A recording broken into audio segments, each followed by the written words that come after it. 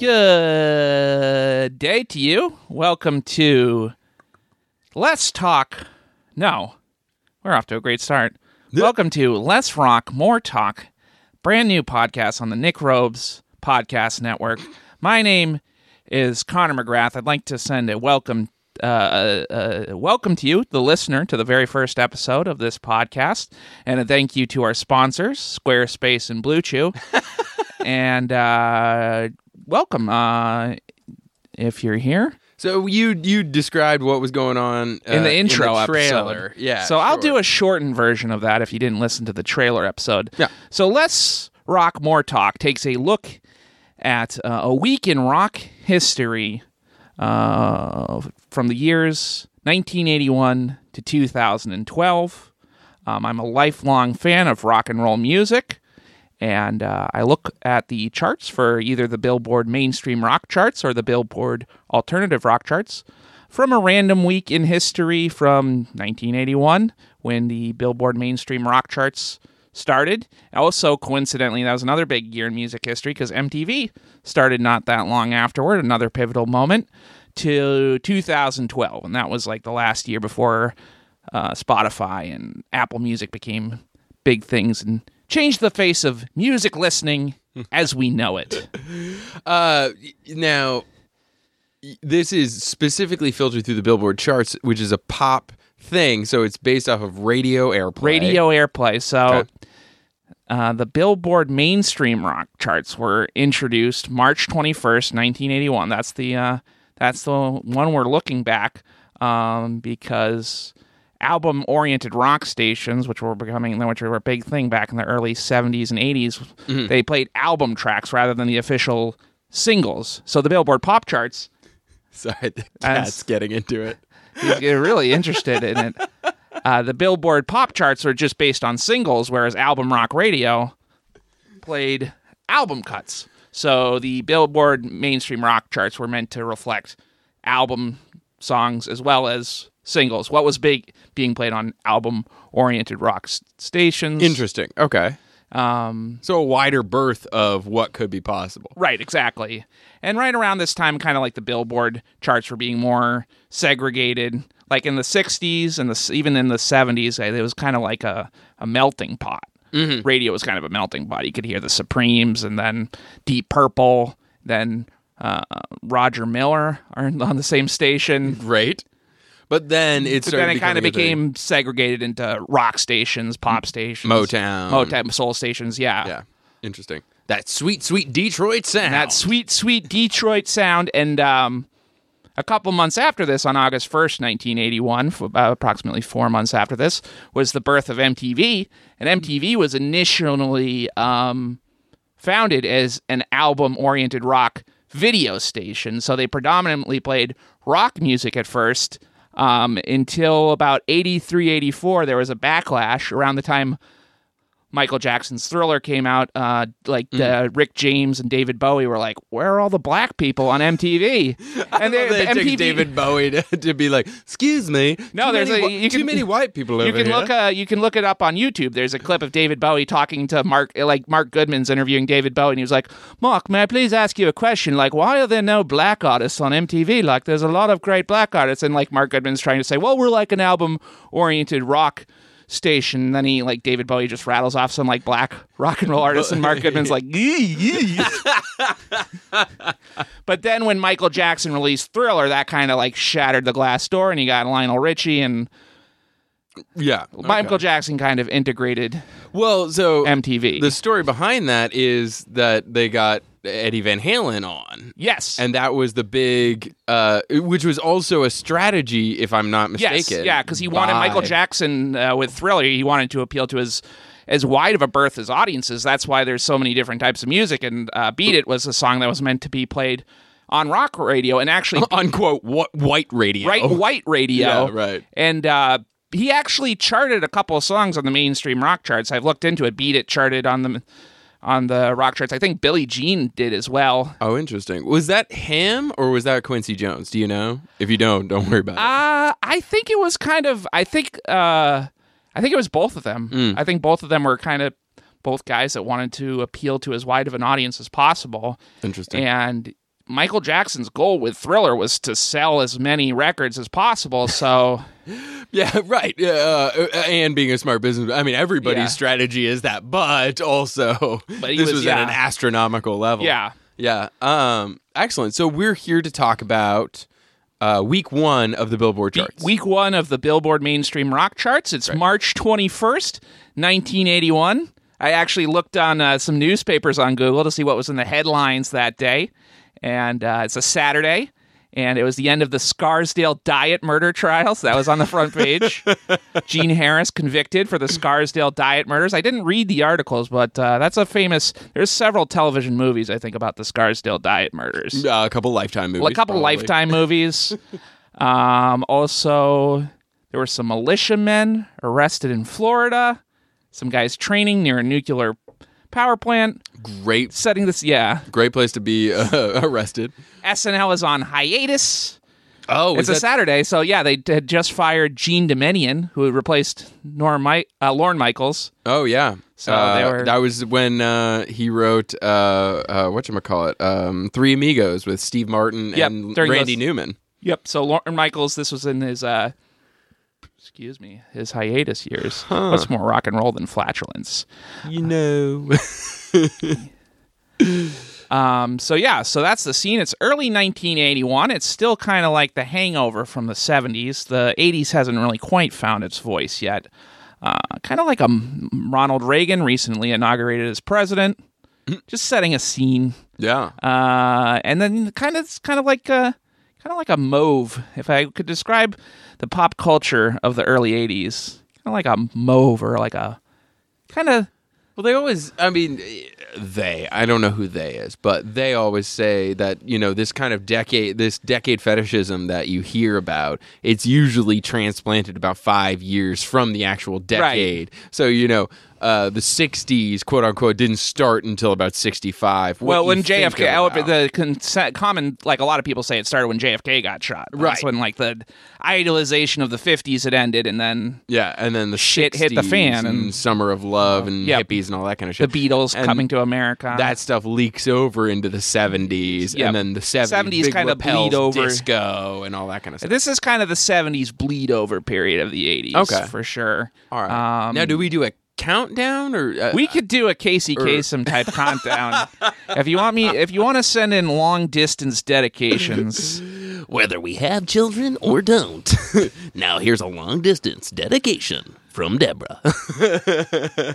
yeah, how do you want to structure this? We can do a top sort of 10? we're doing we're gonna do a top 10 countdown, but I'll look towards the bottom reaches of the chart. So the very first song ever. We're starting with some honorable mentions. Yeah, we'll start with some honorable mentions. Very first song ever on the Billboard Mainstream Rock Charts is a song by a band that'll probably show up on almost every episode we do from like 1980 to 84, 85 is Toto.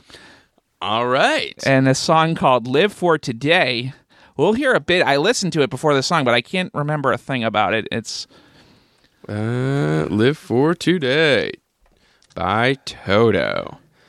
Oh, wow. Does not come up. Toto. Here we go. And so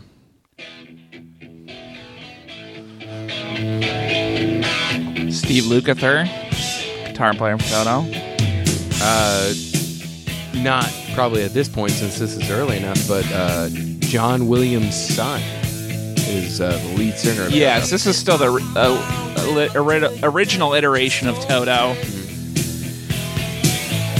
Kind of like the rock side of Toto. As much as Toto rocks. Yeah, I mean this sounds like John Cougar Mellencamp. Yeah.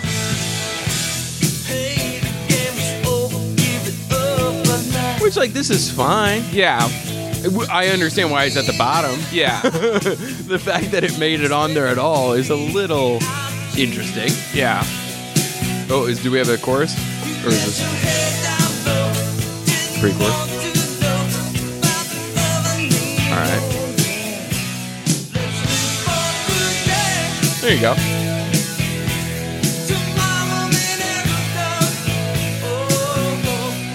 Yeah, I mean, I think it's a standard rock song. Fine. Toto's kind of like stereotypical band of like what was sort of popular in 1981. They were a band made up of longtime studio musicians that like kind of formed together. Like we want the spotlight, but they were also sort of faceless musicians. Yeah, well, I mean, when I think of like the big hit Africa, I think of like prog rock light almost. You know what I'm saying? Right. I mean, it's not ELO, but like it's ELO adjacent. Yeah. Almost. Sort of, yeah. Just very workman-like. Yeah. That one, I mean, that just sounded like grassroots, homegrown, cock rocky. Yeah. Which is interesting. I mean, a little bit, a couple of things that I wouldn't see on a Mellencamp track, phaser Right. on the guitar and shit. But Yeah, because Steve Lukather is kind of like, he's one of the great guitar players of his era, and they're a very, professional, workman-like kind of like a band of virtuosos, really. Yeah. But it also kind of faceless music. That was kind of the big knock on them. yeah, And not a lot of personality. no, That's fine. no. Still good stuff. Yep. If it was on at a party, I wouldn't say change it. So that was our honorable mention. That was our honorable mention. We'll go through a little bit more honorable mentions. Cool. Let's see. We got kind of like the big gist of the charts is like there's a lot of like these kind of bands similar to Toto, that these workman likes kind of rock music lifers. Styx has like 3 or 4 songs on the chart. 3 or 4. Yeah, Wow. Styx Okay. has, they've got Snowblind, the only song called Snowblind that's not about cocaine, Yeah. at number 34. And they got Too Much Time on My Hands at number 28. And they've got, We'll Get The Best of Times in 16. And they got a song in the top 10. I won't spoil that. We'll get to the top 10. REO Speedwagon has at least 3 or 4 songs. April Wine, surprisingly. REO Speedwagon has 3 or 4. REO Speedwagon on this week on March 21st, 1981, the inaugural edition. They have I only know 2 REO Speedwagon songs, and they sound 1, exactly the same. 2, 3, 4 songs in the top. Are 40. any of these 4 the 2 that I know? Yes. Yeah, okay. I would say 2 Great. of them are the ones that you know. Yeah. 2 of them. So REO Speedwagon, we'll get into it a little bit later, but they had the big rock album of the moment in 1981. Probably 81. the big album in 81 was an REO Speedwagon album. And I'm assuming one of one of those 2 is in the top 10. Yes. Okay, well, great. all 4 songs are off the same High Infidelity, which is their big record. Which seems like a weird title for one of the songs. But anyways. It's not. Well, it's off the album High Infidelity. There wasn't a Yeah. song called High Infidelity, unfortunately. Well, right, but to have that album title and, spoiler alert, to have the chorus, I'm going to keep on loving you. Yeah. That seems like an antithesis. I think REO Speedwagon, what made them so big is the early 80s is a time when, divorce rates are skyrocketing. And I think it becomes acceptable. Yeah, and REO Speedwagon's songs, I think, appeal mostly to divorced moms. Interesting. All right. I went to an REO Speedwagon concert, and you know what? I didn't look around that much, but I guess, yeah. So do we have some more honorable mentions? Honorable mentions. Okay. April Wine has 3 songs in the top 40. Great. Canadian rockers April Wine. This is probably the peak of their relevancy. They have one at 39, 32, and 27. Let me see if this shows up. April Wine. They do show up. Yeah. Let's see. Give me one song name so that way I just got to hear this. I like All Over Town's my favorite. I used to do shows at a bar in Old Orchard Beach, and the owner of the bar would play this song. He's like, "Yeah, you like April Wine?" I'm like, "I don't know," and he would sing along. 1981. Okay, All Yeah. Over Town. It's Let's hear a this. pretty cool 80s cock rock song. Okay.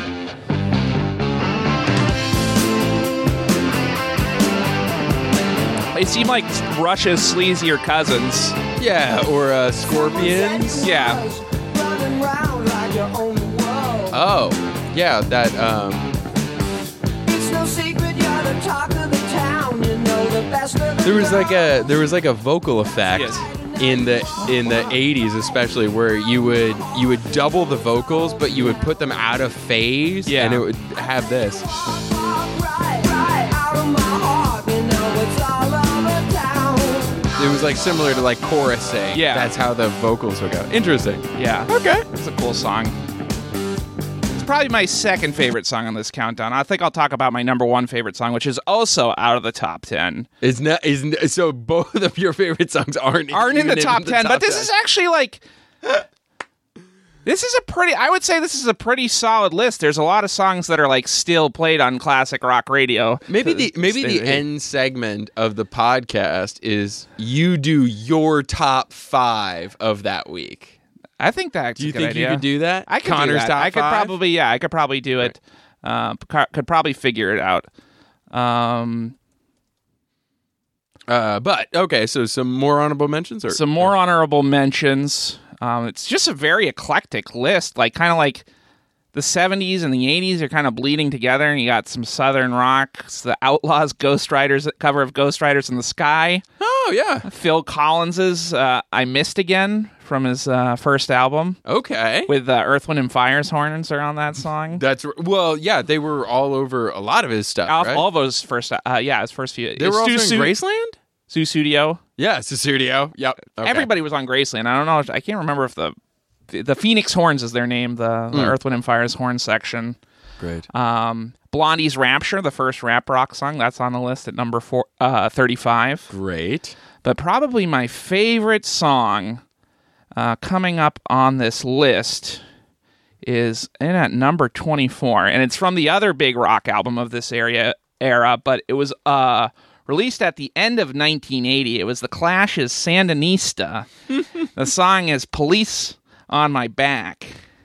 It's a cover of a song by the Easy Beats, which is a British band fronted by Eddie Grant, who would go on a couple years after 1981 to do Electric Avenue. Electric Avenue, yeah. But back in the 60s, he was in a band called, not the Easy Beats, that was the AC/DC's brothers band. I think it was The Equals? Because it was I think it was The Equals is the name of Eddie Grant's.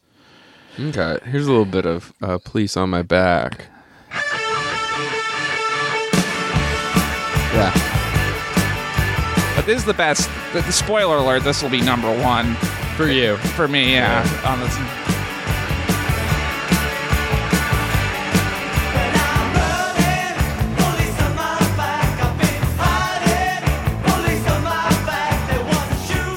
Yeah. When I was in music school, well, I was in school for music.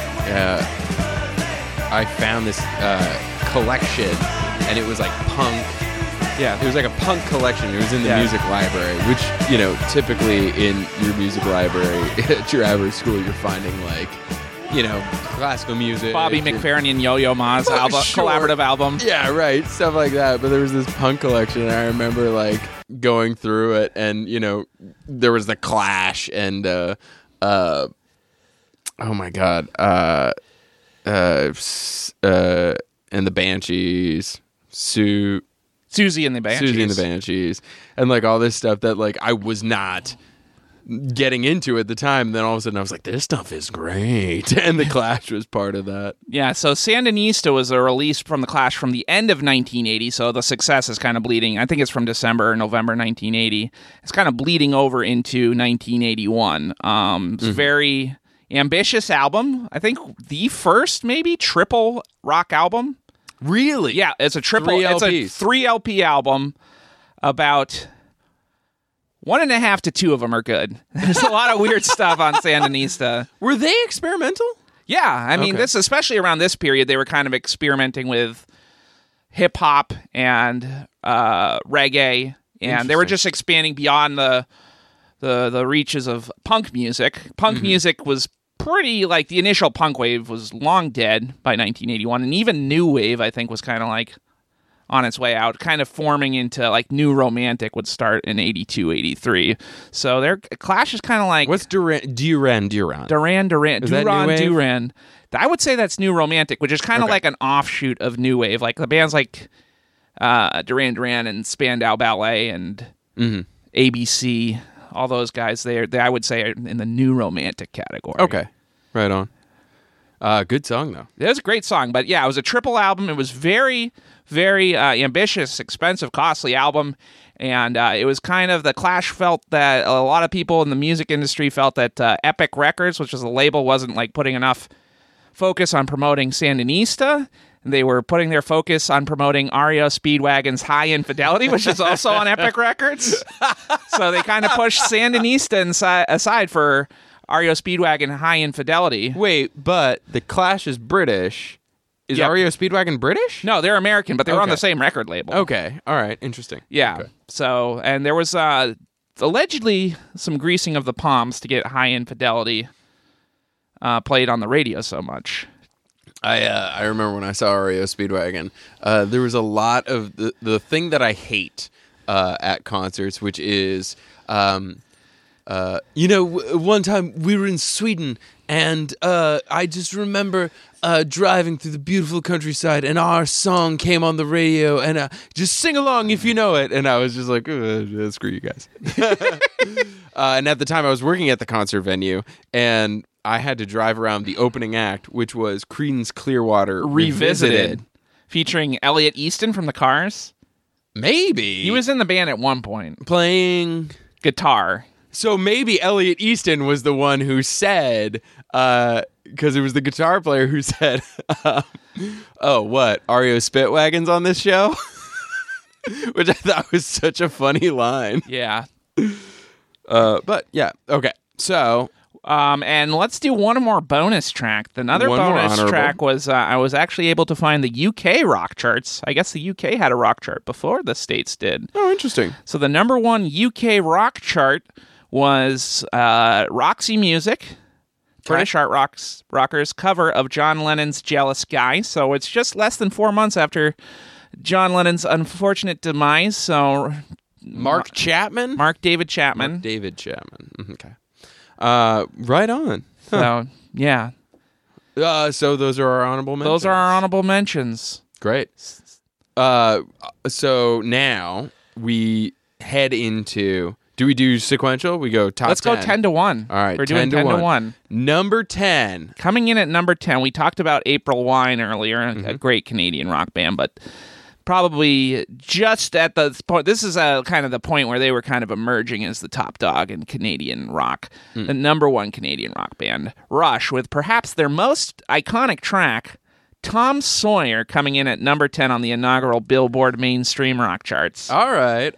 I mean, yeah, I'm not a huge Rush fan, but of the Rush tracks, that's obviously one that I know. The one that I love is Limelight. Which, actually, I don't want to spoil it, but we might. That might make an appearance. I get make an appearance. I get it. I don't know if we want to play 2 Rush songs. Well, we'll get it. Well, we'll hear a little bit of Tom Sawyer, because this one's obvious. You know, you got that, like... And I think I associate Rush with kind of like early video games. Yeah. I just imagine like got a Atari 8-bitty games playing in my head,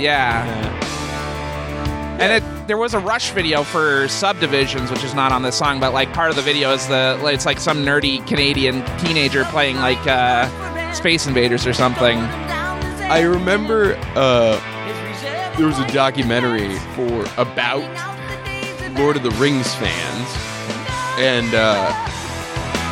for some odd reason they interviewed Lemmy.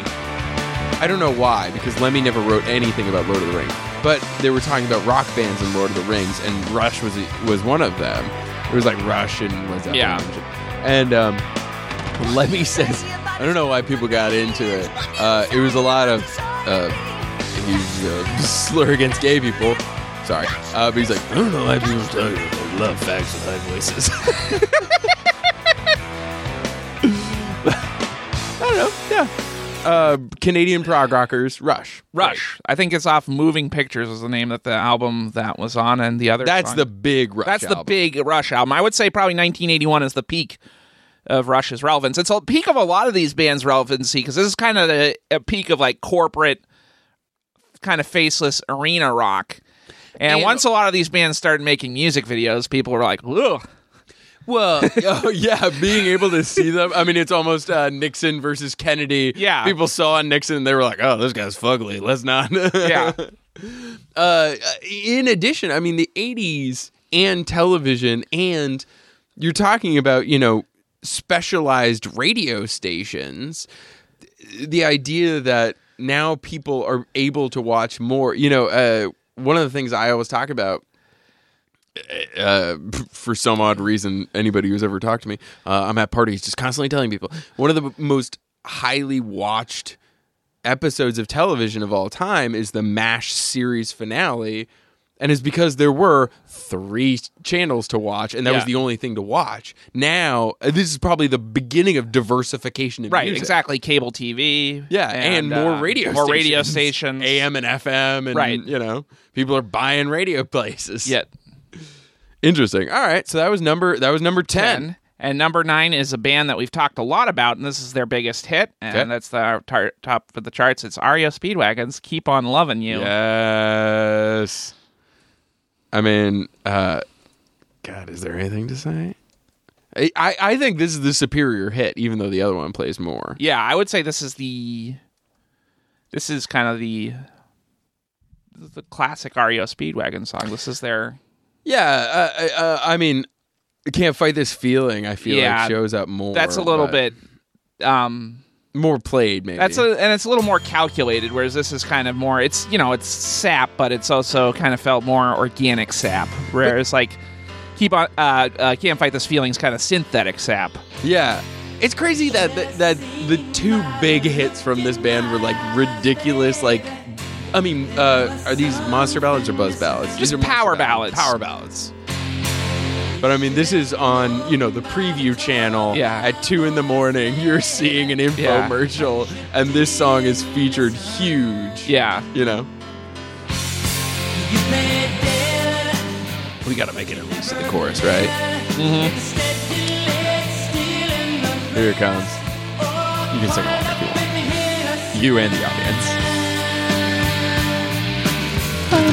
Oh no! They fake you out.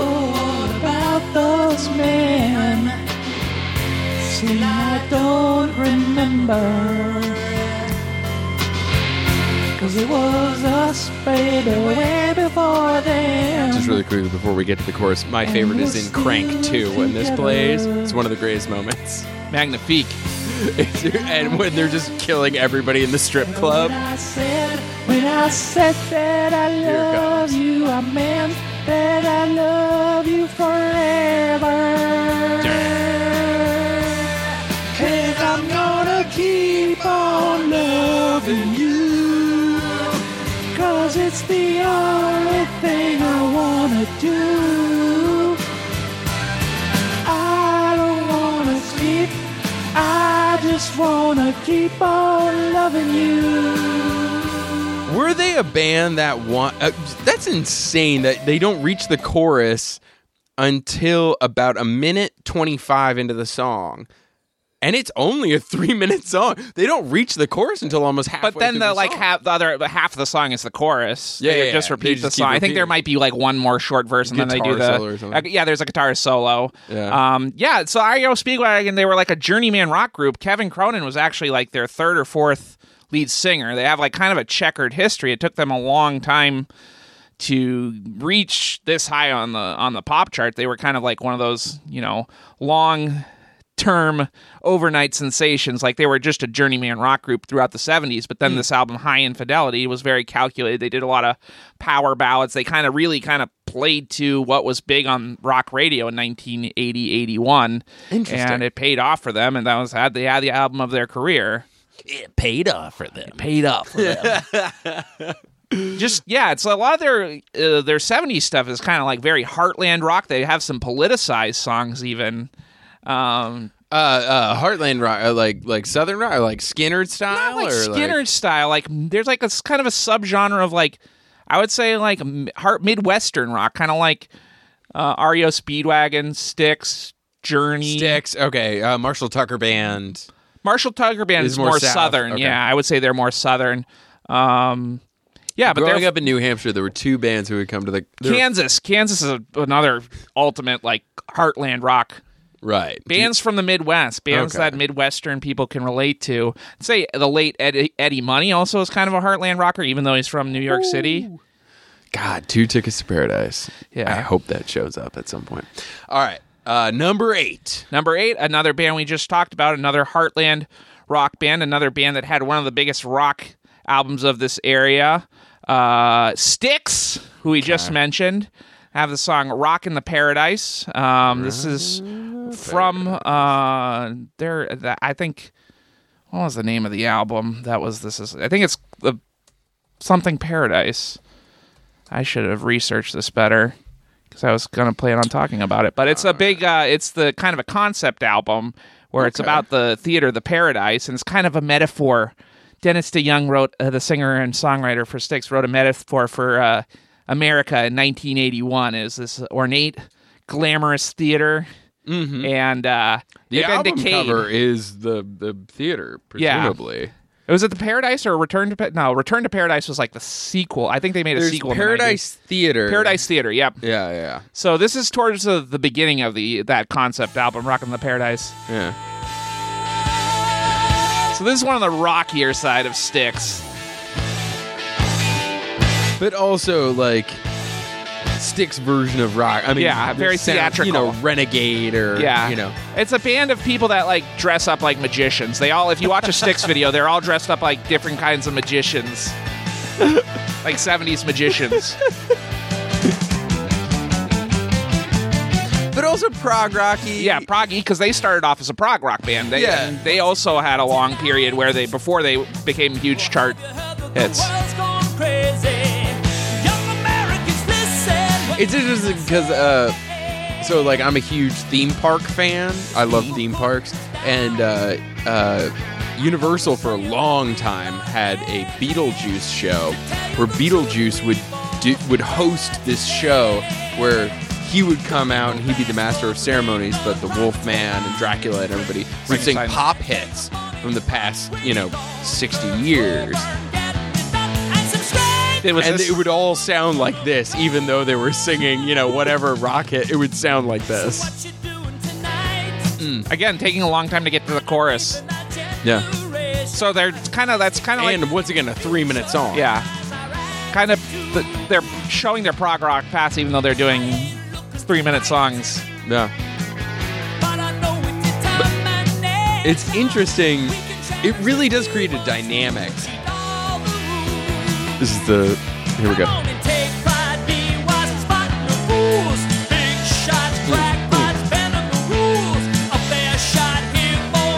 This was the 10th music video to air on MTV in its opening day.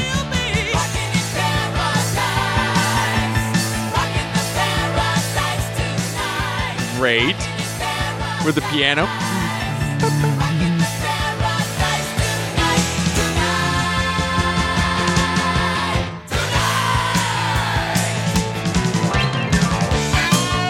There's almost like an element of like Tin Pan Alley to this. A little as bit, yeah, well. with the piano playing. The piano and also the chord changes, there's a little bit of like, we're, modulating up, like, a Yeah, I whole think Dennis step and DeYoung's stuff. huge into that. He's kind of like a guy that's, a little bit Tin Pan Alley at heart. Yeah, right. I mean, Cole Portery, Yeah. there's a little bit of that. And another interesting thing worth pointing out, in 1981, Styx replaced Kiss as Children in America's favorite band. There was like a poll that they polled children in America. Children in America. I was reading this.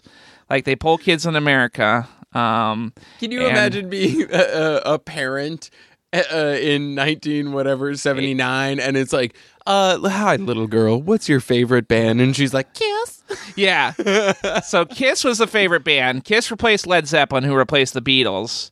And then Styx replaced Kiss. So at this point in 1981, it's weird to crazy. think now of like little kids really liking Styx, but Because I imagine Styx hasn't had the staying power. No. You say Styx now, people know Mr. Roboto, but I don't Yeah. think anyone... Come Sail, a few songs, yeah, like Come Sail Away. I don't think even would come to mind. Yeah. Renegade is the one that always comes to my yeah. mind, but I don't think people would think about that. Yeah.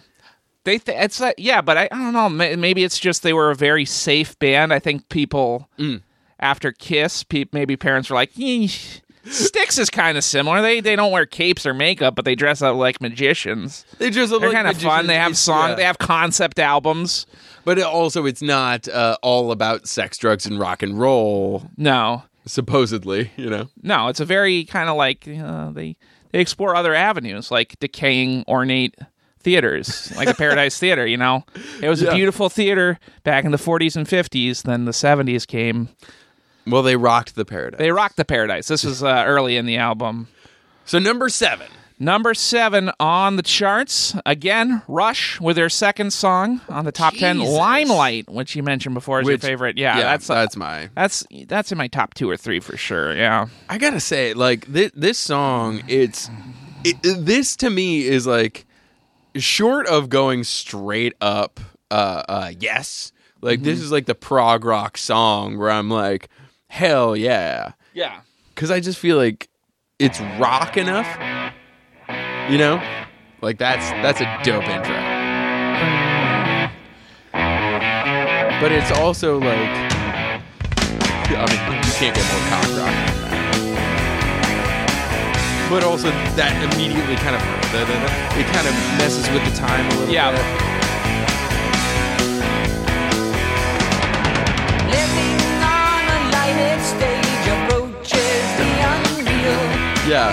Those who think and feel in touch with some reality. I mean, you know, I don't want to Gilded gate. be too hyperbolic, but it almost kind of looks ahead to bands of, sort of pop punk, This unlikely road. Yeah. like bands like Motion City Soundtrack and stuff like Like that. Coheed and Cambria a little Yeah, bit. Yeah. where they start playing with time a lot more, and it's like, well, we're doing this within this given genre, but we're also messing with the formula. God, this song's great. Got a great early MTV music video where it's not really a music video, where like it's just like Rush recording this song at a studio in like the Canadian woods in winter. I think that it opens with like a shot of a wolf outside of the recording studio, like perfect. scurrying away. Much like a song that I'm assuming will show up at some point. What's the Police song? Isn't it Every Little Thing She Does Yes. Is Magic when they're in the studio? Yeah. And it's like, look, they're friends. Yeah. And they're like hitting each other in the video. Chasing each other. The police show up at, they were at number 11 on this list. All right, spoiler alert. Yeah, Spoiler alert. but in number 11, they were just missed the top 10 with Don't Stand So Close to Me. Oh, no shit. Okay. Yeah, and an ode to statutory. Yeah. Right. Yeah. Also, I don't think I think it's kind of a neutral take.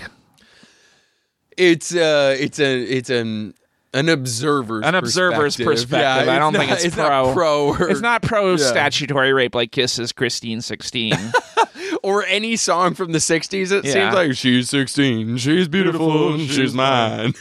Very problematic. Number 6. Number 6, again, Canada's huge on the chart. They probably make up a third of this chart. This is the first hit from Loverboy, Ooh, Turn Me Loose. I gotta say, I only know one Loverboy song. Oh, well, they had a couple of big rock hits. Well, this is not the last. I assure you, we'll hear from Loverboy in the show. So Loverboy opened up for Toto when I saw them. Meadowbrook Farms, Yeah, at Meadowbrook. Bank of New Hampshire Pavilion. Now, yeah, This has a very long intro, like an big instrumental part. we can skip this. Jesus Christ. Oh yeah, I mean this is almost. Yeah, this is still played on classic rock radio. Yeah, I've heard It doesn't like sound like it's a face. Again, it's a song like it could be any band. You could think this is Toto or Journey or something. Yeah, it's on or Ram Jam.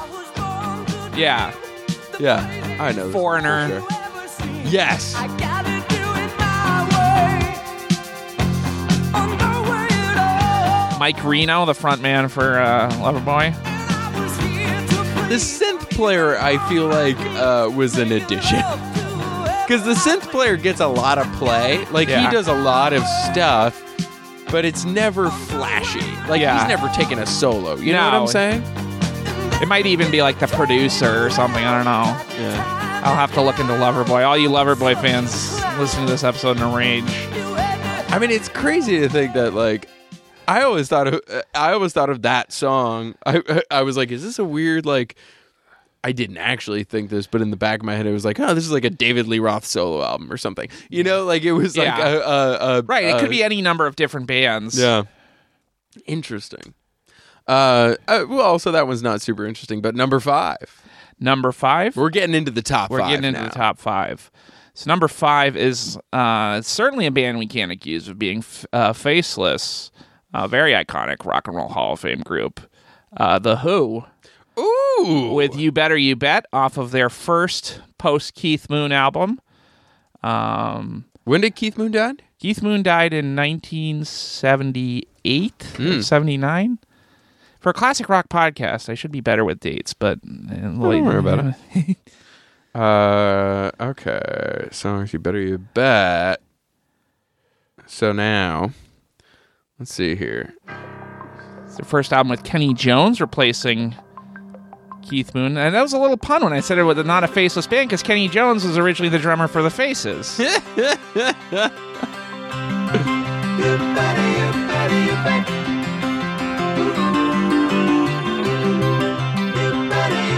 I mean, this This yeah. is not the top tier of Who songs, but I enjoyed it. When I was like getting into classic rock radio, I think this was probably the Who song that I liked the most, because it was like the kind of the more esoteric concept rock stuff was a little bit above my head.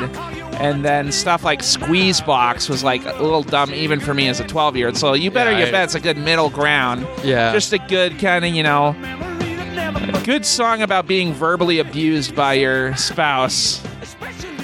And I like This it doesn't feel like the Who that you know, because you don't hear like No. which I feel like is such an iconic Yeah, part of they- listening to that part of the Who. But I don't think it's a bad song. No, it's a good song. They definitely lost a little bit something with Keith Moon's passing. I think he was kind of the heart and soul of the band, but there's still, this is still a pretty good rock and roll song. They lost an idiosyncrasy to it. Yeah. But you still have that intro synth. Yeah. And the Yeah, Roger Daltrey's a great vocalist. Yeah. Pete Townsend's like harmony vocals. Exactly. Yeah, it's still got enough of the Who where it's like, yeah, and then this is kind of like the Who updating their sound for 1981. Yeah, this without isn't keeping- as yeah, it's different like- as Van Hagar. No. And I like the way that Roger Daltrey says, "I look pretty crappy sometimes" in this song. Like for some reason, sometimes like it's just something I randomly think of. Sometimes when I'm out, He had a vocalizer. I'm not into your passport picture. I just like your nose. just some of the lyrics in the song are pretty just funny in the way Roger Daltrey interprets them. Yeah. I know only fools have. Yeah, that's great. That's Yeah. a great song. It's a very good song. So this brings us to The top number four. Number 4. This is the Southern rock representation of the chart, but it's kind of an interesting Southern rock band. Yeah, it's not going to be who 38 I'm thinking of. 38 Special No shit. with Okay. Hold On Loosely. Now, 38 Special is an interesting case because I think they're counted. I mean, they are a Southern rock band, but I feel like they take a lot of elements from the band, like Styx and REO Speedwagon, and even bands a little bit like the new wave bands like the Cars. Like, they don't feel too Southern. They definitely take some elements of power pop and a little bit of new wave. Okay. I have like- to say I've probably seen them at least twice, and I'm not that familiar with No, them. but this is, I would say, it's their second biggest hit. Oh, yeah. Yeah, Cars. Yeah. Yeah. And I think this is probably the band that most unnecessarily had 2 drummers. They have 2 drummers in the 38 Special. And there's really no reason for the 38 Special to have 2 drummers. They probably were just Other than the novelty. novelty. Like it was like, well, like the Allman Brothers. Like, we're from the South. The Allman Brothers have 2 drummers. Like, why don't we have 2 drummers? But this music doesn't really require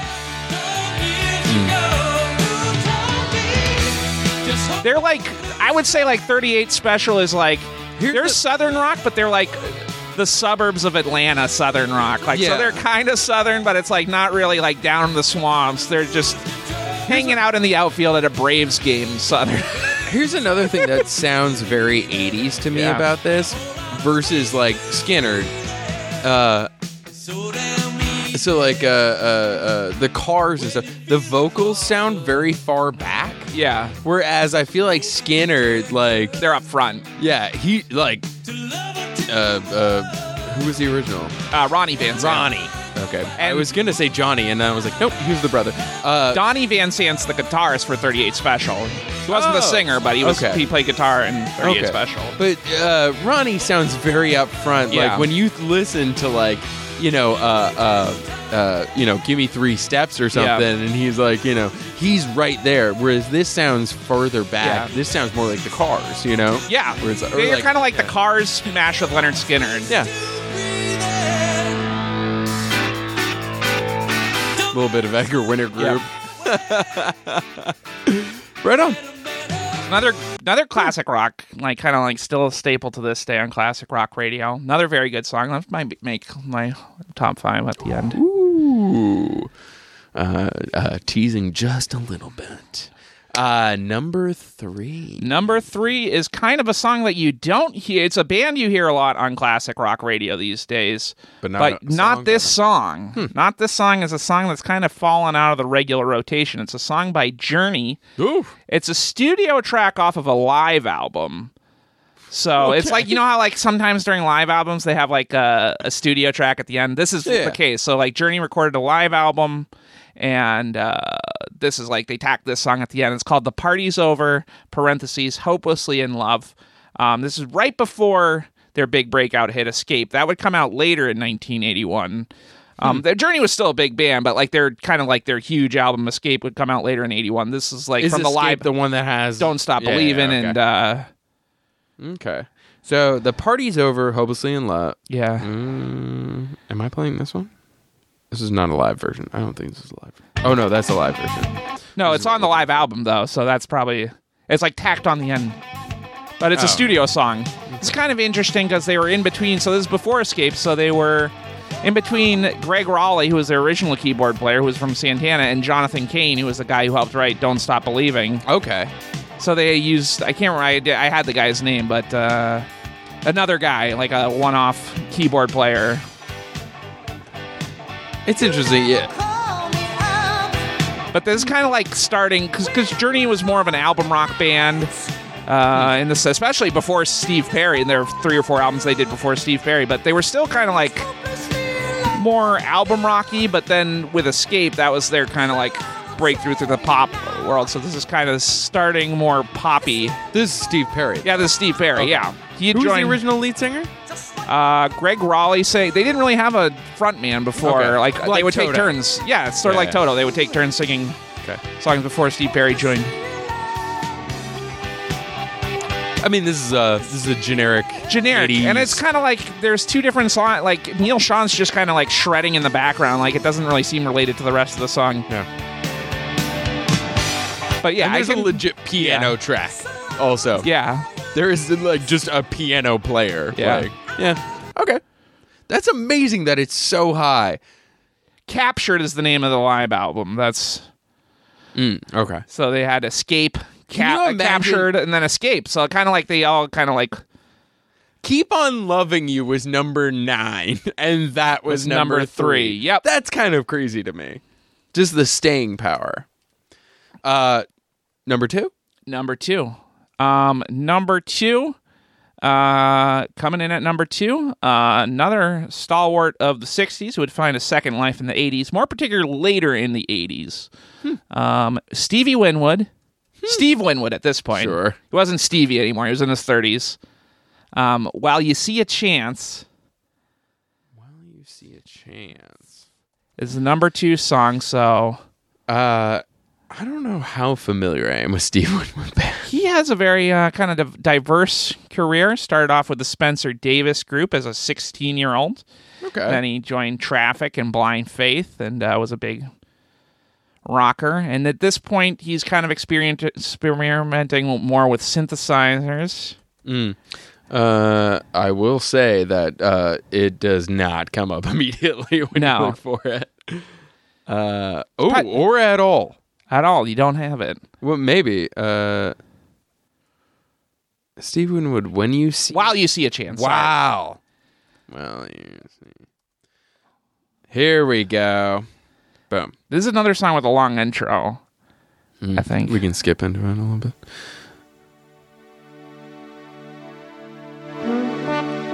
Definitely getting... I mean, this is Mike Oldfield. Yeah. This is...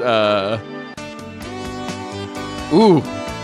Yeah. Oh, I know this one. Yeah. This is a good one. I've heard this one a million times. This is like a poor man's ABBA. Yeah. That's great.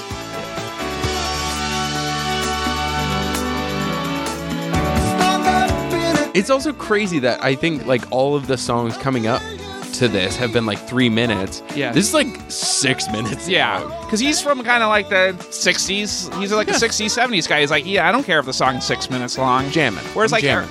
these other bands are kind of going back into the pre-album rock area where it's like, we want singles. Yeah, right. Yeah. Yeah, and I mean, you know, there's that clip of Frank Sinatra recording, which one is it? When I was 17, he was recording that song. And it finishes, and he says, how long was that? And the tech comes on and goes, he says, like, 4:12. And he goes, 4:12?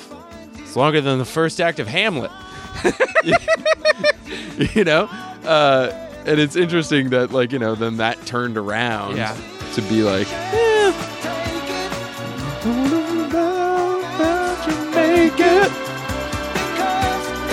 I feel like Steve Winwood, if we're making like a list of like top 60s rock stars that adapted to the 80s, he would be in the top 10 for sure. I don't know, for whatever reason, he was like, yeah, all right, synthesizers, linen jackets. Okay, all right. this is so close to disco. Yeah. It's not disco. No. There's no 4 on the floor, like, Yeah. you know, but it's so close Yeah. to disco. But damn good song. Yeah. Jesus, that's great. That's number 2. The number one song, the very first top mainstream rock song, it topped the charts for 2 weeks, so it was the top song for the first and second week, but Spoiler alert. spoiler alert, we'll do the second week sometime. Next week, chronological. Yeah, right. No, we aren't going to do that. We're going to pick another, I'll tell you at the end what we're going to do next week. But Coming in at number 1, Eric Clapton and his band. It's listed under Eric Clapton and his band. seriously? Yes, on the charts. I don't know. Like his band was like, "Hey, Eric, don't give us some credit." Like Eric Clapton and his band with "I Can't Stand It." Seriously? All right. Okay. That was the number 1 song. Think off the album Money and Cigarettes. I mean, fine. Yeah, that's what I thought about the song. It's just very 3rd or 4th tier Clapton.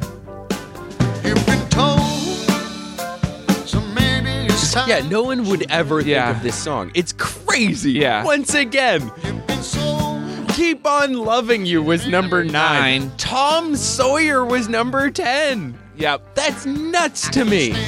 The Who's but above the Who. Yeah. Hold On Loosely, like all these iconic songs. Yeah. Just Eric Clapton kind of going through the motions. He was recent to sobriety at this point. Okay, son hadn't died yet. Son hadn't died yet, No. but I think he hadn't really kind of found his way into the 80s yet, so it's just kind of Yeah. feels, this song very much feels like Eric Clapton kind of going through the motions. Yeah, this isn't like bluesy fine. enough to be Yeah. bluesy. It's not rocky enough to be rocky. It's so middle of the road. But I think that people after the tumultuous 70s and 60s, people like middle of the road, like back, kind of like, Yeah, people are getting into going to Sizzler. yeah, You know? right. Yeah. Applebee's is becoming a thing. Yeah, right, exactly. This is like a sign, like, you know, you're just playing in the background while you're eating steak fajitas at a chain restaurant. This is actually, when I was reading up on this song, this song is, speaking of middle of America chain restaurant bullshit, this song is frequently used as bumper music on Sean Hannity's radio show, which is like, that makes sense. Okay. Enough of this. This is fine. We get the song. We get it. We get it. Yeah, it's okay. No shade to Eric Clapton. You know, wrote some great songs. Fine. That's not one of his better ones. I'm not a hater. I think he's kind of a dick personally. I've never heard any stories, but wouldn't surprise me. Well, I mean, he stole George Harrison's wife blatantly. Sure. And then George Harrison died of cancer. Openly fascist. Really? Yeah, kind of like he would supported a lot of very far right politicians in the 70s. British. I get it. Yeah. And you know the thing about I will say the most endearing thing I've ever heard. There's the famous thing, the graffiti that says Clapton is God. Right? Yeah. But his favorite is the uncropped version. And apparently the uncropped version is the graffiti says Clapton is God. But then there's a dog peeing on it. I thought that was pretty funny. That is pretty good. Great. So now the time has come for you to make a decision. Okay, so I think I've got my top 5 here. It is. This week, March 21st, 1981, my top favorite. Saturday, March 21st, 1981. Connor's top 5. Number 5. Number 5. I am going to go... Actually, I'm going to call an audible. I'm going to bump my top 5 because I forgot something. Rush... I originally was going to pick April Wine, but I forgot Rush was on this. Okay. Are you going I'm going to go Limelight. Limelight? Great. Okay.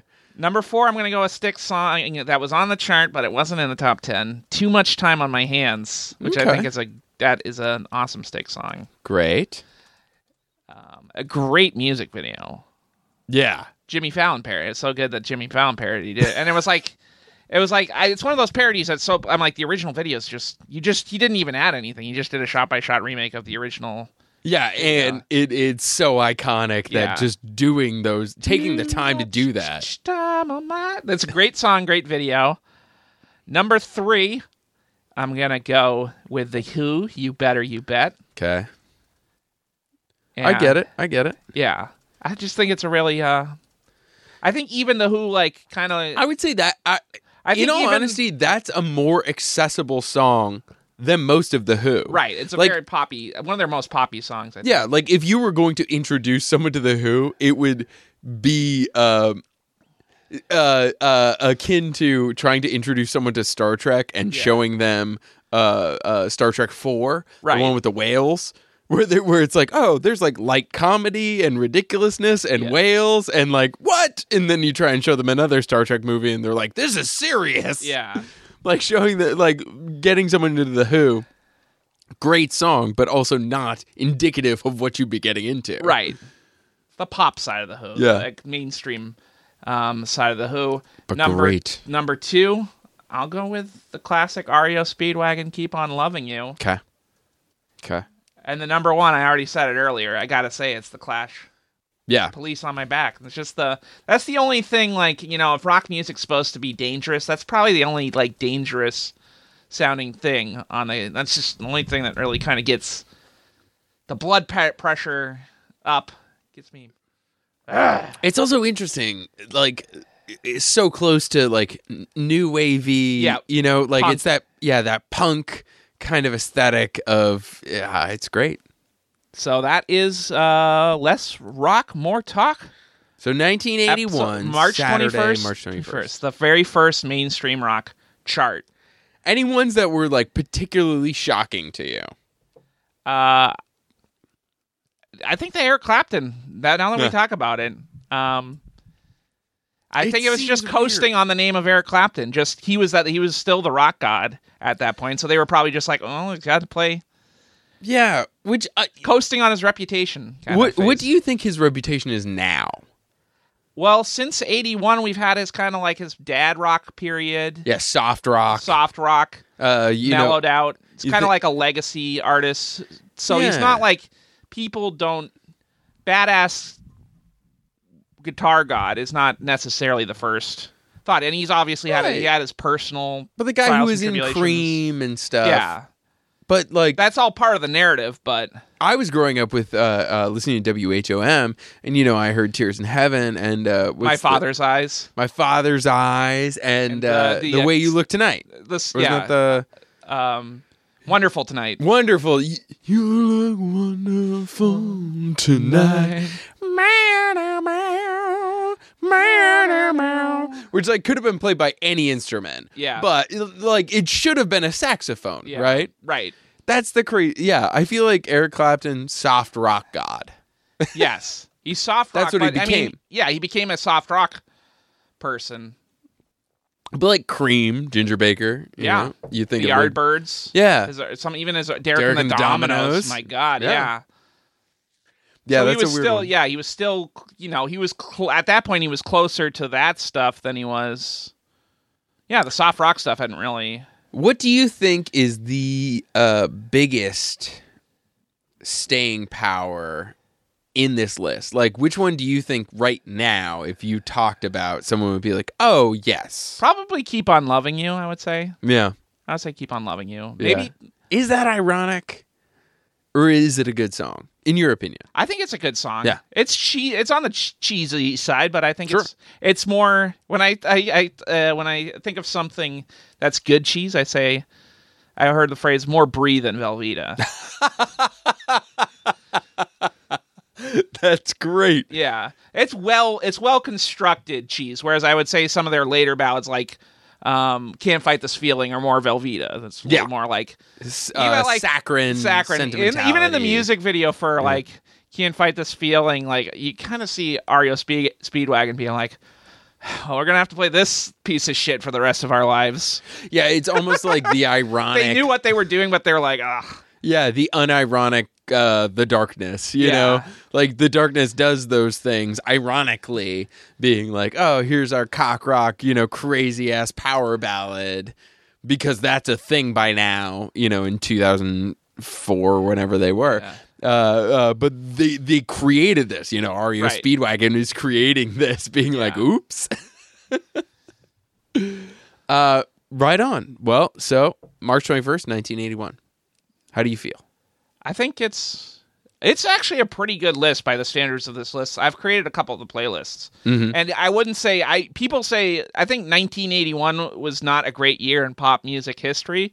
In terms of rock radio, it's still kind of like I don't know, kind of coasting on the kind of the 70s and the 70s and even the 60s, like Stevie Winwood, like and the Who.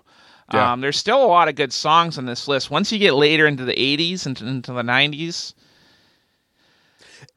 We're gonna go through some rough patches. We're gonna see. We're gonna hear some. We're gonna talk about some rough songs, some songs that don't make the rotation of oldie like classic hits and classic rock stations today. Right. But I'd say there's like I would say out of the top 10, there are like 5 or 6 songs that are still played on the radio today, which I think is, that's pretty good for a top 10. Yeah, hell yeah. It's funny to like look back on. There's so many like songs that were massive hits, and then. You don't hear them Faded today. away. I think the ultimate example of this is Debbie Boone, Pat Boone's daughter. Use Light Up My Life. Yeah. Use Light Up My Light. I sound like from Pennsylvania. Use Light Up My Life. Use Light Up My Life. like the Steelers. That was like a number 1 hit on the chart for like 12 or 13 weeks in 1977, but it's never played on like an oldie station. Yeah. It was very popular for those 13 weeks. Right. And then it disappeared off the radio. Yeah. American Hi-Fi's flavor of the week. Spelled WEAK. I don't believe that one was top. That was number 1 for 13 weeks, but Damn close. God, Damn I heard close. it so much. Well, do you want to say what we're going to be listening to next week? yeah. Next week we're covering September 28th, 1991. So we're going forward 10 and a half years. That was the week that Nirvana's Nevermind was released. So that was a week where, that changed the course of rock history, but it's not reflected in these charts. We will actually see One of the bands that was on this week's episode is in the 1991 charts. Ooh, a little bit of teasing. A little bit of teasing. Actually, one of the bands on this week's chart, in the very first chart in March 1881, tops the chart in September 1991, which is not what you would expect from the year of Nevermind, the week of Nevermind's release. But Nirvana was just an underground band from Seattle. Yeah. They didn't know in a few months that a lot of these bands on this list that we'll be looking at next week, it would be... Well, actually, no. These are actually like a lot of Rock and Roll Hall of Famers. Yeah. But they would kind of be... A couple of them would be kind of wiped off the face of the earth in just a couple of years because a little album from Seattle that would be released this week in 1991. So we're looking at the charts. Long distance dedication. September 28th of 1991, next week on Less Rock, More Talk. My name's Connor McGrath. I've been Nick Robes. And this is a podcast on the Nick Robes Podcast Network. Tune in next week for the second episode of Less Rock, More Talk.